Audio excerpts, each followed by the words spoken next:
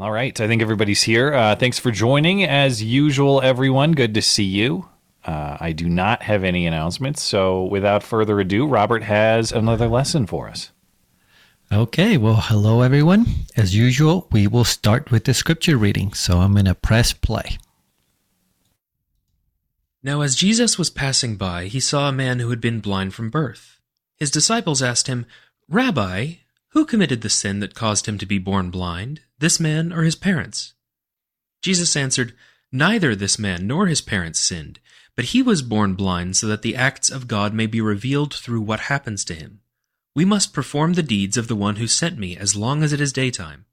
Night is coming when no one can work. As long as I am in the world, I am the light of the world." Having said this, he spat on the ground and made some mud with the saliva. He smeared the mud on the blind man's eyes and said to him, "Go wash in the pool of Siloam," which is translated sent. So the blind man went away and washed and came back seeing. Then the neighbors and the people who had seen him previously as a beggar began saying, "Is this not the man who used to sit and beg?" Some people said, "This is the man," while others said, "No, but he looks like him." The man himself kept insisting, "I am the one." So they asked him, "How then were you made to see?" He replied, "The man called Jesus made mud, then smeared it on my eyes and told me, 'Go to Siloam and wash.' So I went and washed and was able to see." They said to him, "Where is that man?" He replied, "I don't know." They brought the man who used to be blind to the Pharisees. Now, the day on which Jesus made the mud and caused him to see was a Sabbath. So the Pharisees asked him again how he had gained his sight. He replied, "He put mud on my eyes, and I washed, and now I am able to see." Then some of the Pharisees began to say, "This man is not from God, because he does not observe the Sabbath." But others said, "How can a man who is a sinner perform such miraculous signs?" Thus there was a division among them. So again they asked the man who used to be blind, "What do you say about him, since he caused you to see?" "He is a prophet," the man replied.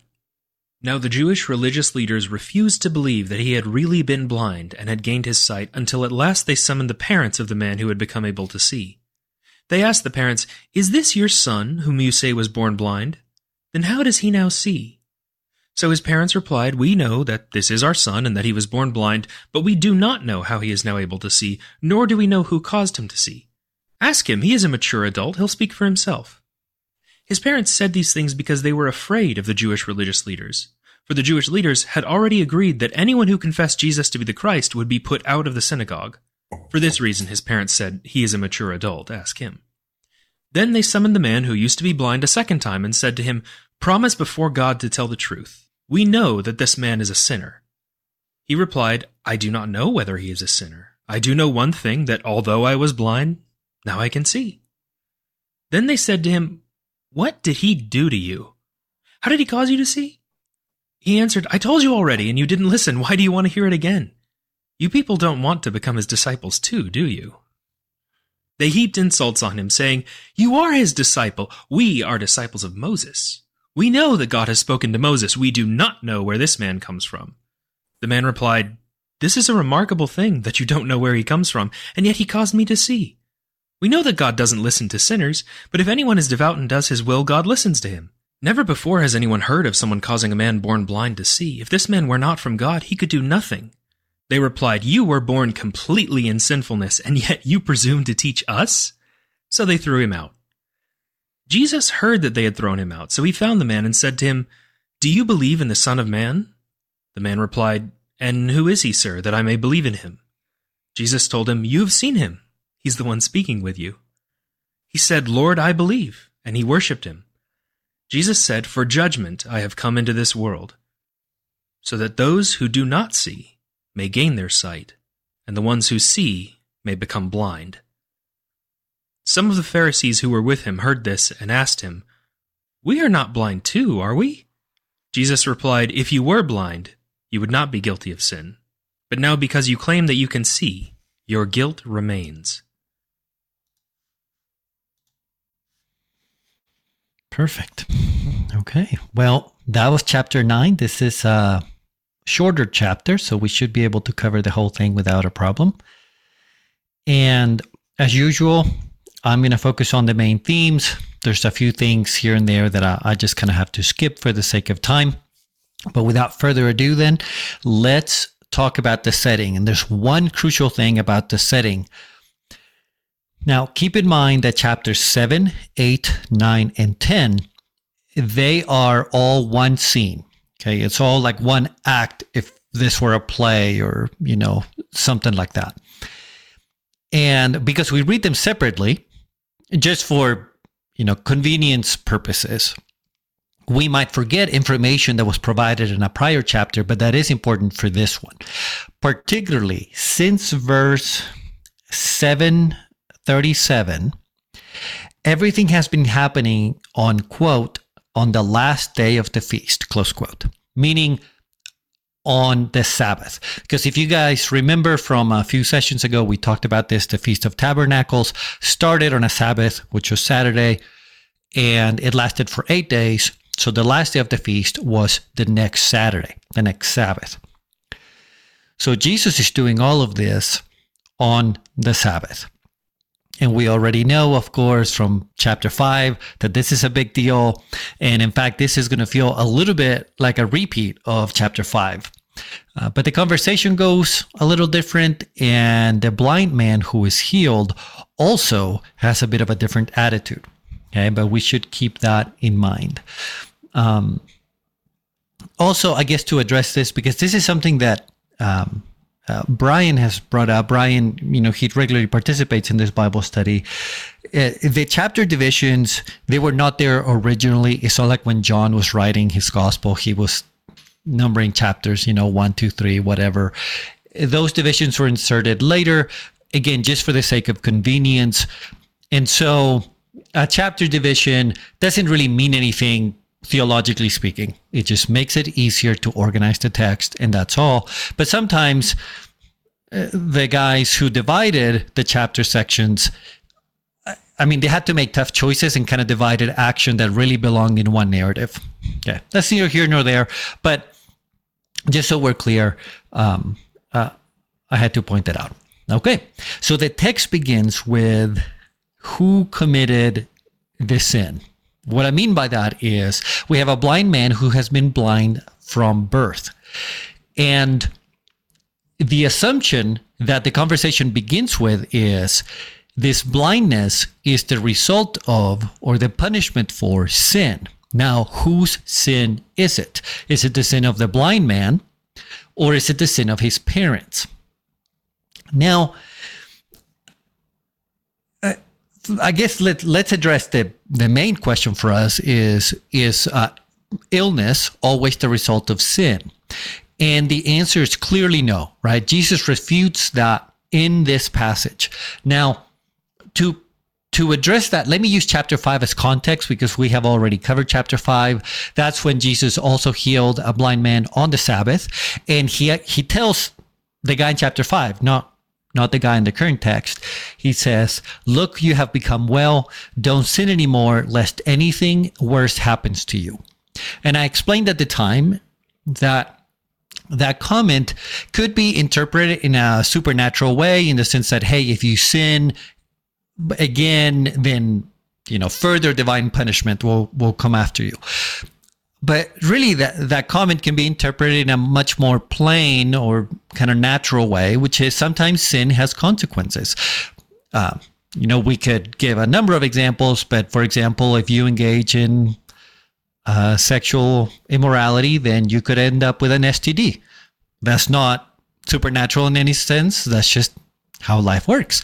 Or if you steal, you might end up in jail. That's a different kind of negative consequence, but that is negative consequence that could follow sin, and so forth. Now, during the first century, what did the Jewish contemporaries believe? They actually had, broadly speaking, 3 options for what could cause something like blindness. They of course understood, like anyone in history has, that bad choices can lead to bad results. Right? Like, again, if you are engaging in sexual immorality, you can end up with a disease. Everyone has always understood that. They also thought that sometimes illnesses or other conditions of this kind could be the result of demons. Okay, so it was not necessarily God punishing somebody, but it was demon possession. But it certainly was the case that illnesses could be the result of divine punishment for some kind of sin. Okay, that certainly was a possibility in their minds. And clearly they've ruled out the possibility that this was just some kind of natural consequence of an unwise choice, because this guy has been blind from birth. So certainly he couldn't have done something that caused this. Nobody seems to consider the demon alternative in this text for whatever reason, maybe because the guy was rather nice and polite and didn't show any other signs of demon possession or something like that. And so it left them with the only option available, which is this is the result of sin, some kind of like divine punishment. And of that, there's two options. It was either the parents or it was the blind man himself who did something wrong. This might seem very odd to us, but actually both options are going to seem a little bit odd to us. On one hand, they really wouldn't have had any trouble believing that a child would have an illness because of the sins of the parents. That would seem fair to them. But two, they also apparently, they seem to believe that when the baby was in the womb, it was able to engage in a fair amount of activity to the point that perhaps the baby sinned while it was in the womb. I do not have a Jewish example of this, but there is an Egyptian example that predates this. So it shows us that at least it was kind of out there, this idea. I listed in the blog is kind of weird, but Isis and Osiris, the legend was that they had copulated in the womb. Okay, that's an Egyptian example. Again, it's not a Jewish one. All I'm trying to show is this prenatal activity idea was already available at the time. Okay. All that is background, right? That's kind of all the assumptions that are being brought into this conversation at the get-go. But Jesus actually kind of kind of denies all of this, right? Because he says, no, he's not blind because of the result of anyone's sin. He, actually, let me read the words exactly so I don't get this wrong. He says, neither this man nor his parents sinned, but he was born blind so that the acts of God may be revealed through what happens to him. Now, I think that as modern readers of this, we would be highly offended by the idea that somebody would be blind as a result of their parents' sin. But I find that Jesus' answer is probably just as offensive for a modern audience, right? Hopefully it's not offensive for a Christian who believes Jesus, but I'm just saying as modern people in general. Because Jesus effectively says, look, he's blind so that a great good may come of it. This is part of God's plan. If you notice, this is very much a response to the problem of evil or the problem of suffering, however you want to word it. The idea, or that's the shouldn't call that problem. That is the challenge to Christianity that says, if God is all good and all powerful, why would he allow evil and suffering? And the response may just be, well, because God has a plan and a great good will come of this. In fact, and I'm more than happy to talk more about this kind of at the end of the session, depending on questions and all that. But there's at least two different kinds of problems of evil. One is the logical one. It says that it is logically impossible for an all-good and all-powerful God to allow evil and suffering. And believe it or not, the logical problem of evil has pretty much gone out of fashion. I'm not saying that no one believes in it anymore, but in the philosophical community, it's not very popular anymore because really it's very hard, if not impossible, to show that God could have no justifying reasons to allow pain and suffering. So the conversation has shifted to what is called the probabilistic problem of evil, which is slightly different. It says not that it is logically impossible that an all-good and almighty God would allow pain and suffering. It says that given the state of the world, given the amount of pain and suffering, it is unlikely, it is improbable that a good an almighty God exists. Okay, so that's where the debate is today, if you are into philosophy. And again, we can talk more about all that at the end of the session if people are interested. But this verse very much encapsulates the Christian response. God has a reason to allow these things, and it's a very good reason, whether we know it or not.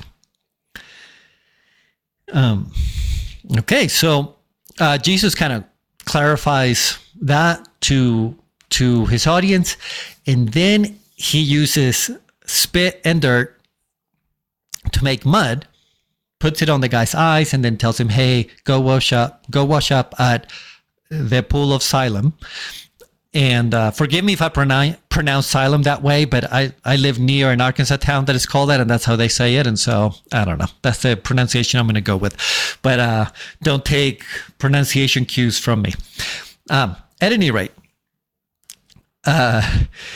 this, believe it or not, the fact that Jesus made mud, that he used spit and dirt and made mud, that will be the main point of contention in this chapter. He will not be that he just did this like amazing miracle, or it's not even so much that he healed a man on the Sabbath. It is the fact that he worked, right? That Jesus worked making mud. It's kind of outrageous, but you notice that they keep mentioning this in the text. He made mud, he made mud, he made mud. Why is that a big deal? Because that is working on the Sabbath. And remember that the Pharisees are trying to get Jesus. So this seems like a very easy offense to get him on, right? To prosecute him for. Now, why use spit and dirt? Why make mud? Jesus doesn't explain it, so we really kind of have to guess here a little bit. But there's two possibilities. One, it could be that at the time, spit was already associated with some curative powers. This was more common in the Gentile world, but apparently the Jews had already kind of borrowed this superstition or tradition, however you want to call it. So it could be that Jesus is using spit just to kind of tell everyone, hey, I am healing someone, right? Because that would have clicked with them because of the method that Jesus was using. The other possibility is that this is an allusion back to Genesis 2:7.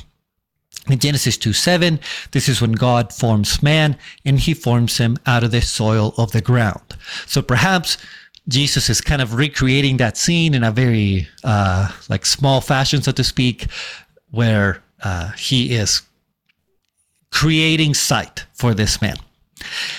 I honestly don't know which alternative is more likely. Not for lack of studying. They both seem likely to me, or perhaps it's both. So I kind of leave that open-ended for you guys to decide. Then it says that Jesus smeared or applied the mud on the man's eyes. That word for smear or apply is the word for anoint. Now, anoint is a huge word in the Old and New Testament.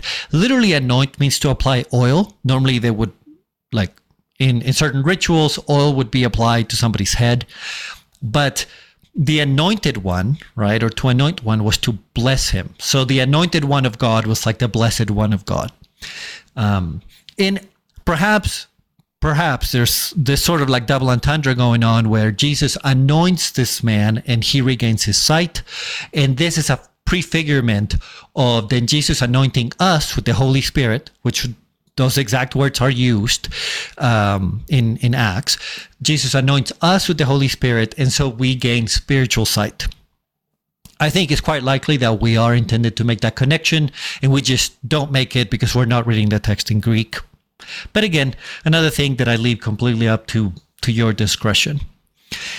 And then the last part of the healing that is remarkable is that Jesus says, go wash up at the pool of Siloam. Well, why is that remarkable? Because remember, this is the Feast of Tabernacles, and they had a water drawing ceremony, like a water drawing ritual, and they would draw water from that very pool. So Jesus is kind of appropriating this ritual in this whole festival to show who he is, right? So it's quite clever and it's quite powerful if you kind of make those connections to the setting, to what was going on. Well, so this man is healed, and then his, quote, neighbors, that's the word in the text, are just amazed and confused, and some of them are in denial. It is important to understand some of the context here of what's going on.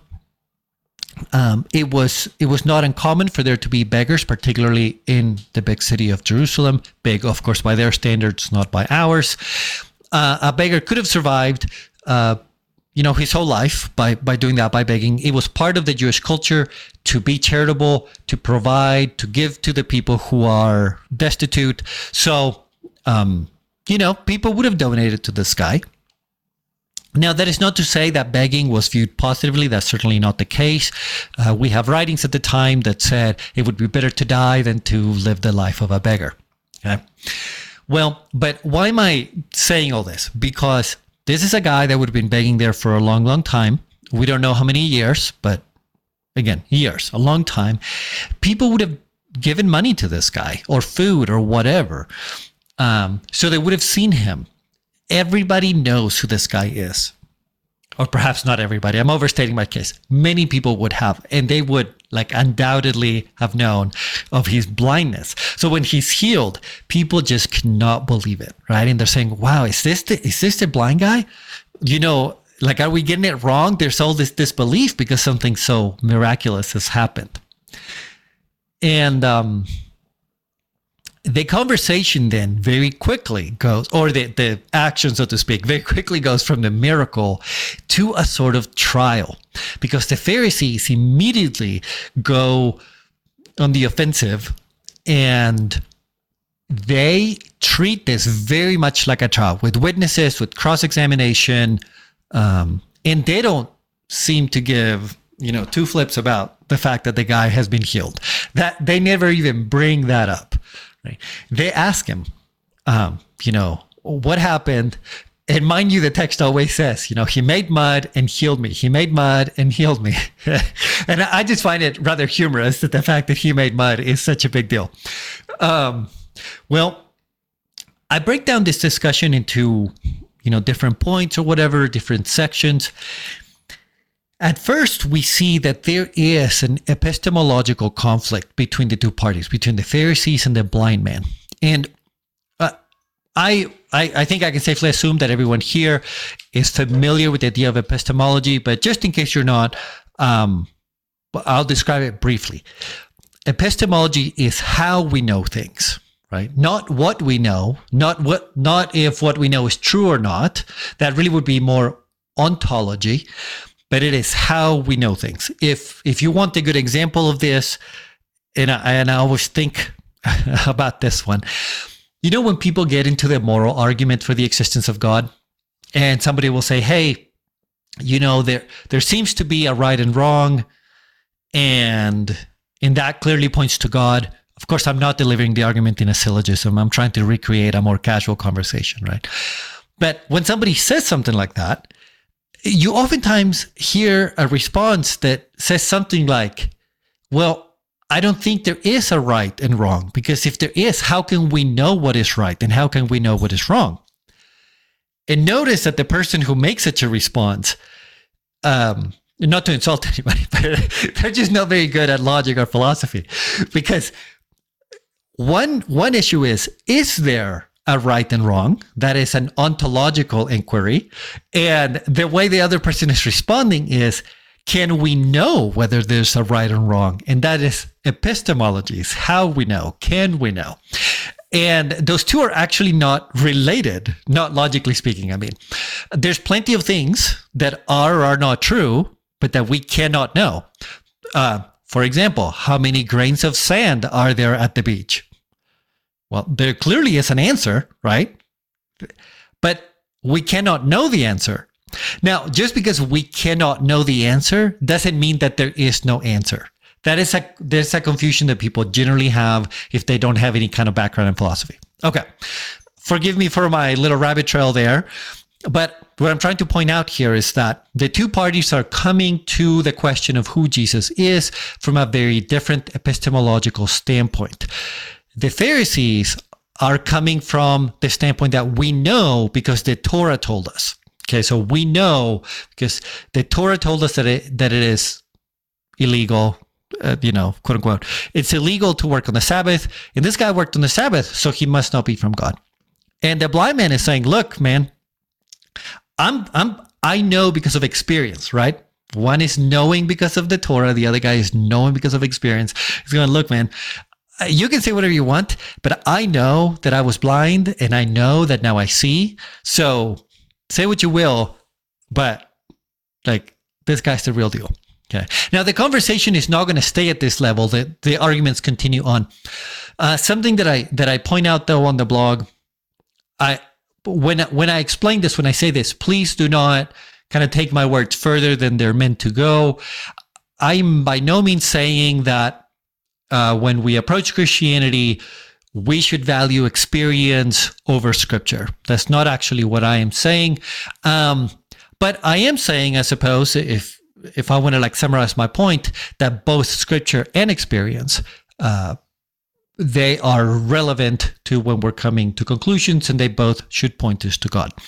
And I give an example. The hermeneutics, by the way, is it's kind of the art of interpreting scripture.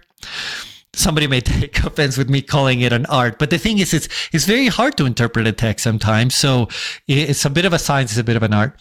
At any rate, I should call it the discipline of interpreting scripture. And John Wesley, who started the Methodist Church, he had kind of this famous hermeneutical approach where he would consider scripture to be kind of the highest standard, and then he would consider three other things, which would include tradition, reason, and experience. Okay. So, but just keep this in mind, right? That these two parties are coming from different standpoints to this argument. However, really both the Pharisees and the blind man, they are both highly aware of one fact that everyone agrees on, that somebody who can do this miracle is a man of God. And why do we know that everyone agrees on that?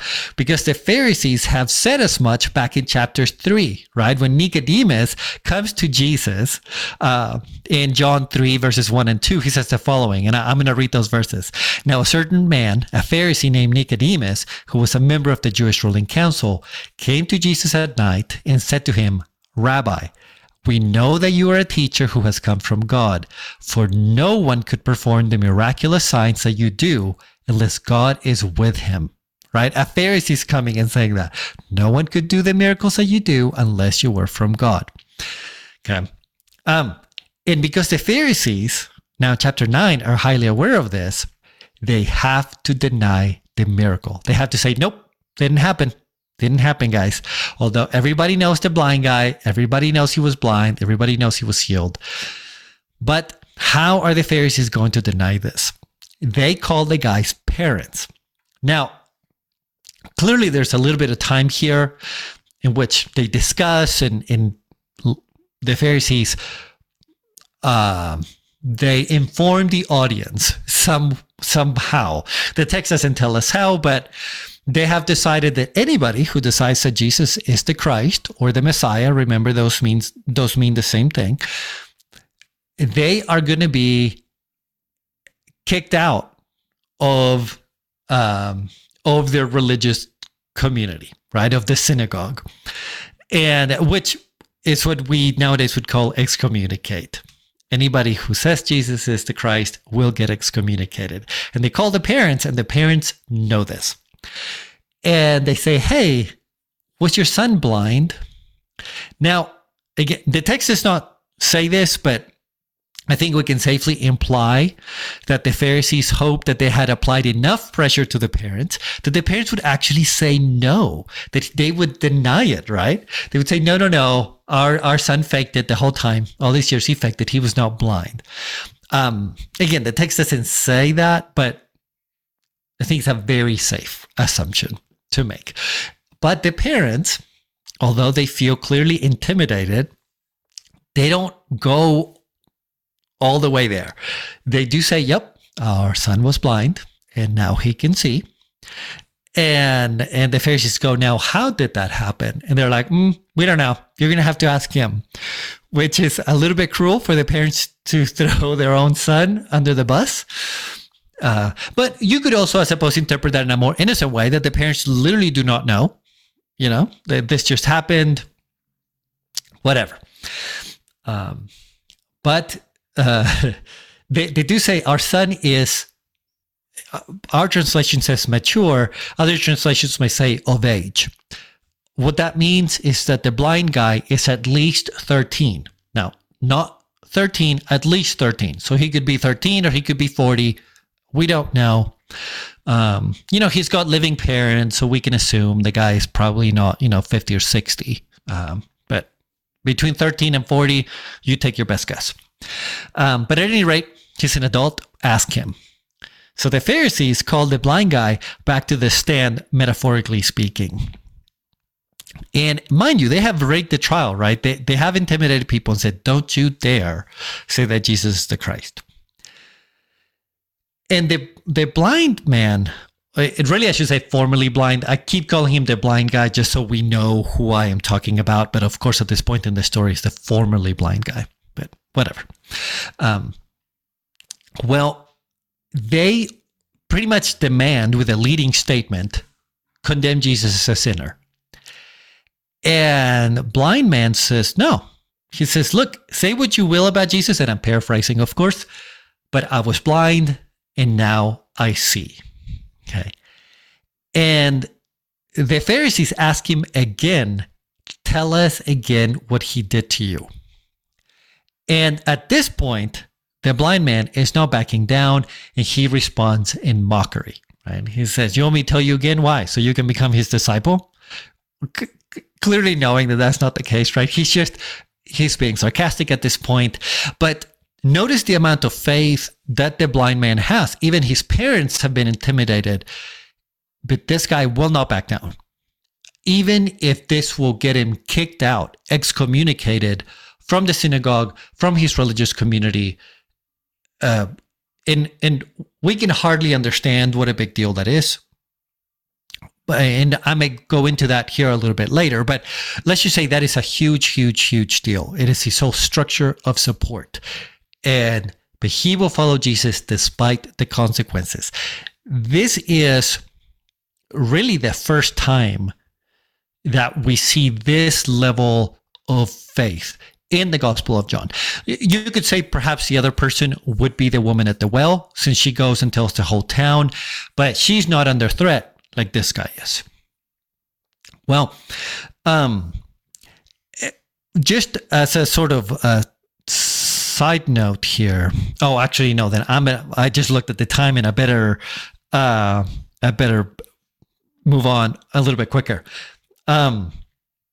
Notice that the blind man grows in faith, because at first all he knows is he has been healed by Jesus, but he doesn't know who Jesus is, not only from a ordinary standpoint, but from a more theological standpoint. At first he just describes Jesus as a man, then as a prophet, and finally he accepts Jesus' testimony that he is the Son of Man, right? So he goes from regular guy to prophet, to Son of Man. And we have discussed how that phrase has tremendous theological significance. It comes from the book of Daniel.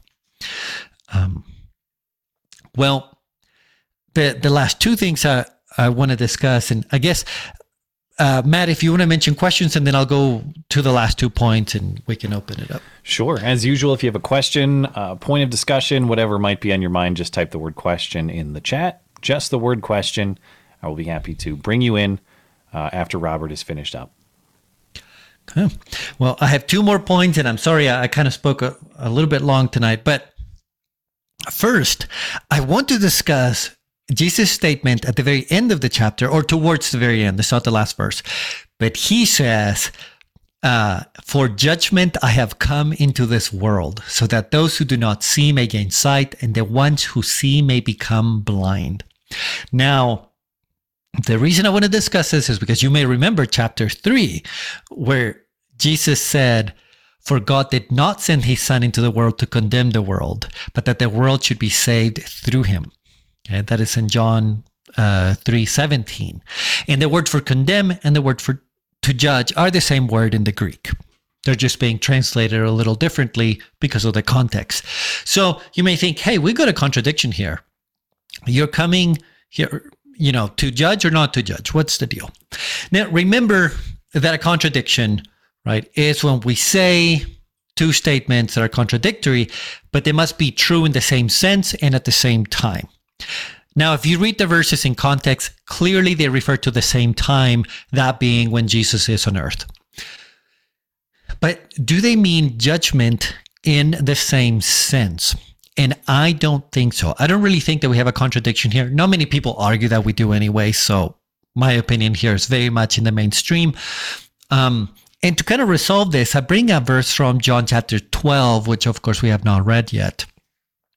But to keep it brief, the distinction here is that, and I guess let me just read this from chapter 12. It says, if anyone hears my words and does not obey them, I do not judge him, for I have not come to judge the world, but to save the world. The one who rejects me and does not accept my words as a judge, the word I have spoken will judge him at the last day. Okay, so the idea is that Jesus did not come to earth to dispose of the wicked, right? He didn't come to earth to say, you're a sinner, and so I will punish you, I will destroy you. He came to save the world. He came to die on the cross and to provide a means of salvation. So in that sense, Jesus is not condemning anyone, meaning, you're a sinner, here's your punishment, and that's that. People who don't want to listen to him are free to keep on living their lives however they please. However, the revelation that comes through Jesus does bring a judgment in the sense of discernment, right? Or of decision. So those who learn of this revelation, who see the light of Jesus and believe in him, well, they will be saved by that in the last day. Those who see that light, who hear those words and reject him, then they will be judged by that rejection. At the end of the day, in the last day, that is the one consideration. Do you believe or do you not, right? Have you trusted Jesus? So those are the two ways in which we can describe this judgment. And the last thing that I want to mention is what I call the great reversal. And this phrase is not my own, this idea of the great reversal. But notice that Jesus makes two statements at the end of the chapter that are a little bit enigmatic. He says, "For judgment I have come into the world, so that those who do not see may gain their sight, and the ones who see may become blind." And then he also says, I believe this is the very last verse in the chapter, "If you were blind, you would not be guilty of sin. But now, because you claim that you can see, your guilt remains." I think that the best way to understand these verses is actually to go to the Gospel of Matthew. So I'm going to read two statements out of Matthew chapter 9. "Those who are healthy don't need a physician, but those who are sick do." Jesus also says, "I did not come to call the righteous, but sinners." Now, you may be thinking, this doesn't make any sense, Robert, because didn't you say that we're all sinners? Correct. So, sinner also meaning being unwell, right? In that metaphorical sense. So don't all need a physician because everyone is sick? Correct. That's also true. So, and Jesus affirms that all over the New Testament, or all over the Gospels, I have to say. So what is going on here? Jesus is here to save those who recognize their need for saving. Those who see that they're sinners and desire salvation, well, they will accept Christ and Christ will save them. Those who understand that they're sick and they need a physician, well, Jesus will heal them, spiritually speaking. Those who see that they're blind, or I ought to say, those who understand that they're blind and want sight, Jesus will provide that for them. But those who say, hey, I'm fine, I'm healthy, I don't need you. Or I'm fine, I'm not a sinner, I don't need you. Hey, I can see just fine, I don't need you. Those are the people who will not be saved because they reject the good news of the gospel, right? Because they don't believe that they need it. And to those people, and this is also found later in the New Testament, who believe that they're healthy, they believe they can see, they believe that they're not sinners, the gospel is very offensive to them, right? Because they say, I don't need saving. The fact that you say that I need saving is calling me a sinner when I'm not a sinner. And so whatever light they have, they kind of lose it in that violent rejection of the good news. And again, we see this through the Gospels. We see this later on in the New Testament. Paul talks about the fact that the gospel is foolishness to the world. Because again, if you think you're healthy, then the doctor is no good to you. And we certainly see that at the end of this chapter. Okay, so I think those were the main themes that I absolutely wanted to touch on, and we can move on to questions. Sure. I do see a couple in the chat. I will get to both of you momentarily, so just sit tight. And if anybody else has a question, of course, as I mentioned, just write the word question in the chat, and I'll get to you momentarily. I'm wondering if you can expand a little bit on the problem of evil that you referenced. You said it's kind of out of fashion, or I don't know if even settled is the science on the question, settled, yes, so to speak. But I'm only broadly familiar with this, the idea, and correct me if I'm wrong, but if we have an all-knowing, all-good God, how could he possibly oversee or allow a world in which cruelty, evil, all of these bad things exist? Can you just expand on your point a little bit? Yeah, absolutely.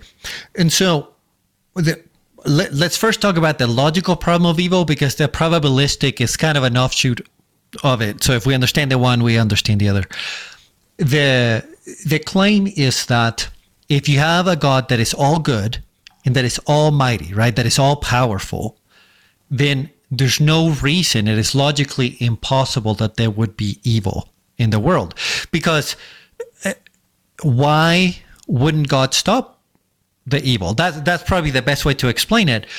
One answer would be, well, God can't stop it, but that can't be the answer because God is almighty. Or God doesn't want to stop it, but that also can't be the answer because God is good. So that's how the argument would be presented. Now, the most common Christian defense to this, certainly not the only, but I'll just stick to this one, would be the free will defense, meaning that God has overarching good reasons to allow this. God wants to create beings, humans, right, people, who are free, and the reason God wants them to be free is so that they can love. That love is kind of this overarching good that God is trying to attain. And if people are not free to decide one way or the other, then you really cannot have true love. You have just sort of like bots, right? You have people that God has programmed to do exactly as he told them to do. We call them NPCs, yeah. Exactly. All you get is NPCs. Yeah. And so God has allowed people to have free will, which entails the possibility that people will do bad things, which is what we would call evil. But again, God is allowing that evil for this overarching good reason. That's kind of the debate if we look at it very, very briefly. Now, that response from Christians, it has been widely accepted to be valid. I don't want to say that the question is settled. It makes you sound like Dr. Fauci. Essentially, yeah. Dr. Fauci has not spoken on this. He has not said the philosophy is settled. Yeah. But it is true that most philosophers don't think that there's a logical contradiction between an all-good, almighty God and evil. But it makes it unlikely that such a God exists. And that's the probabilistic form of the argument. Okay.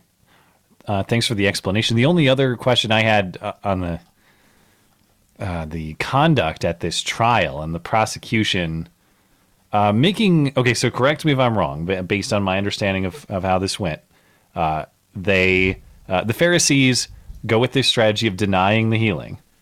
Yep. And they're going to do this supposedly based on the evidence that is the witness testimony of the parents. Yep. But the parents confirm the healing. Yep. They just won't say how it happened.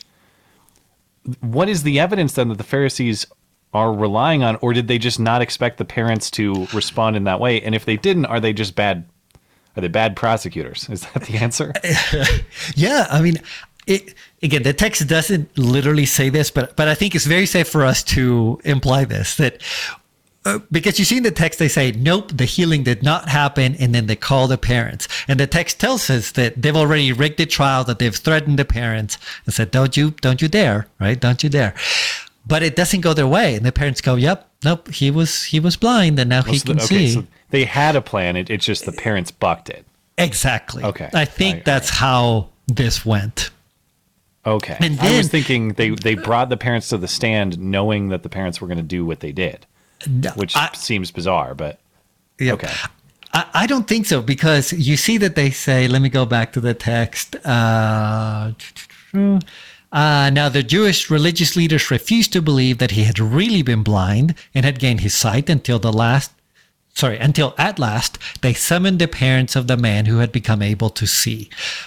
So I think that they clearly thought, hey, nope, we're going to deny this guy was ever blind. Let's call in the parents as our star witnesses and threaten them real good. But the parents were too honest for their plan to work. Okay. Well, thank you for the clarification on that. Let's see. I do have a couple questions to get to here. Actually, several, so I better get moving. Quick written one from Eric. A little bit of spice here. This is maybe a better super chat for Sunday. What do you think of women who call themselves Christians yet dress or act like whores and associate themselves with degenerates and atheists? How can someone like that be saved? Wow. I guess let me give the standard answer, which is the fact that you engage or do not engage in sin is not what determines whether you are or not a Christian. It is whether you're placing your trust in Jesus. However, the way you act is very telling on whether you have placed your trust in Jesus, right? You will know them by their fruit. This is New Testament stuff. So no, it's not your actions that save us or don't. But if you act like a heathen, you're probably a heathen. That's just the fact of the matter. All right. So, yeah. All right. Well, thanks, Eric. Daniel has a question. Daniel, you're good to go if you're ready. Sure. I was reminded of something that I always thought was kind of interesting when it comes to the so-called question of evil. There was a movie that came out, not many people saw it, back in 2013 called Killing Season. I believe it was Robert De Niro and John Travolta. Anyway, one of the Travolta's character in this movie, I thought said something interesting about the problem of evil. And he tells De Niro's character, he asks him if he believes in God. And he tells him, because I believe in him, I know he exists, and I'll tell you why. And he describes a scene in which he's walking home from work and he sees a crowd of people in the town square. Turns out, he describes it was soldiers dragging Serbs from their houses. They raped his mother and his sister, and they poured petrol over the wounded bodies. They split the men's heads with axes and left them to die in the square. And he says, and I asked myself, if God truly exists, how could he allow such terrible things? And then I realized it is not the proof of the absence of God. This is actually the proof of his existence, because men alone could not be capable of such magnificent evil. And the character is probably blaming God for the evil in the world in a matter of speaking. But I always thought there was an element of this that rings true, that what he is really getting at is there is a spiritual side to things, and this on some level helps to explain why actually there is such terrible evil in the world, because it goes beyond what we would just consider sort of carnal evil, just instinctual bad things. And I always thought that was interesting. So I just thought I'd get your reaction from that. Yeah, I have actually heard this argument made before as well. I think it's a good one, that if we just took a kind of a naturalistic approach to existence, and we are just animals and all that stuff, it's actually hard to explain the levels of evil that we engage in. And perhaps it is more likely to explain that evil because of spiritual forces that are at work. So yeah, I think it's a good one. Yeah, thank you for bringing that up. That's all I can say. I think it's a good one. Thanks, Daniel. Next, we have Eric and Cindy. You guys are good to go if you're ready. It's about the, I can't remember what the question was. I remember my story, though, that I was going to, about the point. Can you hear us? Or hear me? Yeah, loud and clear. Okay, so one of our sons, before he started dating, I really admired his attitude about young women. And I said something to him about it, that it was respectful and chaste and, good Christian, but not prudish kind of, attitude about it. And so I commented and complimented him on it. And he corrected me and said, don't do that. He said, I haven't been tested. I haven't had a girlfriend. We don't really know who I am until I'm put in that position to see how I'm going to actually behave. And I think that's why it's a good example of, why evil can happen. I think that's why I brought that up. Like, why does evil happen? Or why are we even given the opportunity to do that? Because we don't know who we are if we're living in a very shielded and you're not allowed to. And, even if spiritually, if you couldn't go where you would go if you were allowed to be yourself. So you don't know that you need him if you don't, you know what I mean? If you don't know what you're capable of, or what people in general are capable of. And so it's kind of the free will thing, but the free will serves a purpose of telling us why we need him. Sounds like a wise young man. Wow. I'm kind of impressed by the story. How old was he when he said that to you? About maybe 17 or 18. Okay. Wow. Good for him. Yeah. All right. Robert, did you have any thoughts on that? No, I think it's a great comment. Thank you for sharing that story. It really is quite inspiring. All right. Thanks, Cindy. Have a good night. You too. Brian has a question. Go ahead, Brian. Or a comment. Thanks. Yeah. First off, Cindy, you have an awesome kid. That is inspiring. That actually, I'm a little verklempt. It gives me hope for the future that your son would be that wise. But and my point kind of dovetails into that in a loose kind of way. I wanted to address the problem of evil. I got a couple of points that I'll try to state concisely, and if Robert or anybody agrees or disagrees or has something to add, I'd be interested to hear it. But the free will answer is certainly vital to the answer, but it's really only half of it.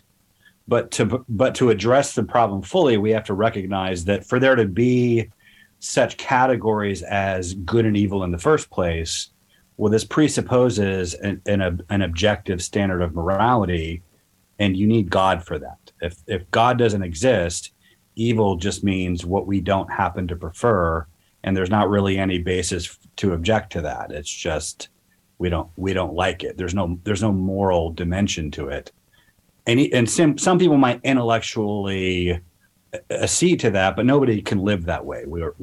We morality undergirds our every assumption of human interaction. We can't escape it. Doesn't necessarily mean that it's real, but to try to live as if it's not true is to embrace absurdity, and nobody can do it, which makes God's existence. This is basically a really fast drive-by version of the moral argument for God's existence. And so the problem of evil sort of does more to establish God's existence than challenge it.